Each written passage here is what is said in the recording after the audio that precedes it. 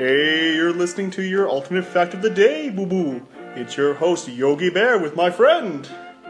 I'm Boo Boo. Hey, Boo Boo, I got a fact for you. All right. You doing that the whole time, Joe? Nope. Brendan, did you know all pasta is harvested directly from the ovaries of bears? Really? Yes. So I'm gonna assume different types of bears do different things. Like you got your raviolis, you got your lasagnas. I'm assuming polar bear for lasagna. I just associate them together. I don't know why. Okay. I mean, that's a little bizarre. It's kind of interesting. We sort of get the idea that, based on this, that all bears are slightly Italian, and they migrated from Italy because Italians are synonymous with their pasta. Exactly. Which makes sense too because of the panda bear, because some pasta did originate over in China. Oh, okay. So, well, there you go. Right there. Yeah, they all came. I mean, it was probably, back in the day when we were all one continent. Yes. We were all part of Pangea, and the bears were like, we're going to create some pasta here. This is like, naturally, this is what we give off.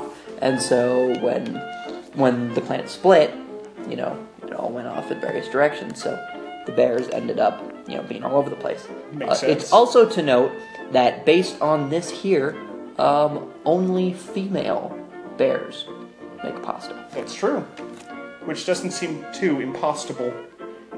Yeah, I mean, I could agree with that. Now, Joe, I actually want to talk to you about a specific bear here. Alrighty. So when doing research for this topic here, I couldn't find too much about Italian bears, except for the Marzipan brown bear. That's a variant off the standard brown bear. And this brown bear is highly unique. It's only found in 3 different national parks in Italy. Alright. It's found in the Abruzzo, the Lazio, and the Molise national parks over in Italy. Now when you think of Italy, I don't think that there's any sort of forests or anything like that in Italy. I only assume it's... I just assume leaning towers everywhere, and that's about it. Yeah. But anyway, so this bear, I'm not entirely sure what type of pasta it creates. They are only found there. Yes. What's the rarest form of pasta? What's the rarest form of pasta?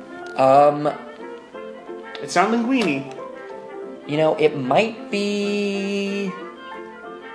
I don't know, it might be like lasagna or something. I'll say lasagna or angel hair. I mean, because lasagna,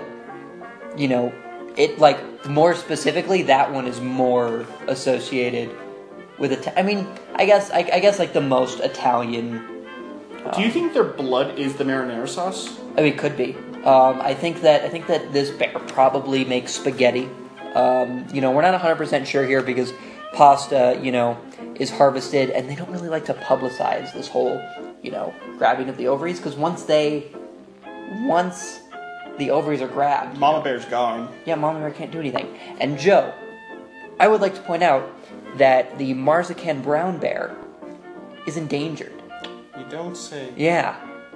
So, you guys need to think about that. Yeah. Pasta. Save our pasta. Save the bear.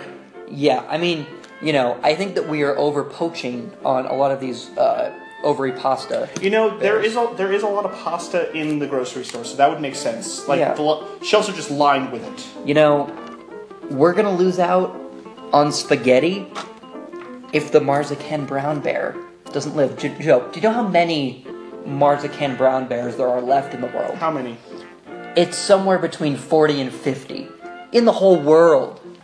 I'm pretty sure I helped endanger them. I ate a lot of pasta in my early 20s. Yep, I eat a lot of pasta too, but what you need to do is you need to diversify your pastas, because if you want to keep eating pasta, we gotta save the Marzipan brown bear. Save the bear, guys. Save the bear. If you enjoy what we're talking about daily, you can find us on Twitter and Facebook at MWRcast. You can also find us right here on the Anchor.fm app. Download it, and you guys can call in with your own alternative facts and have us talk about them. If you're interested in this, let us know on those various times as well. Wake up, sheeple.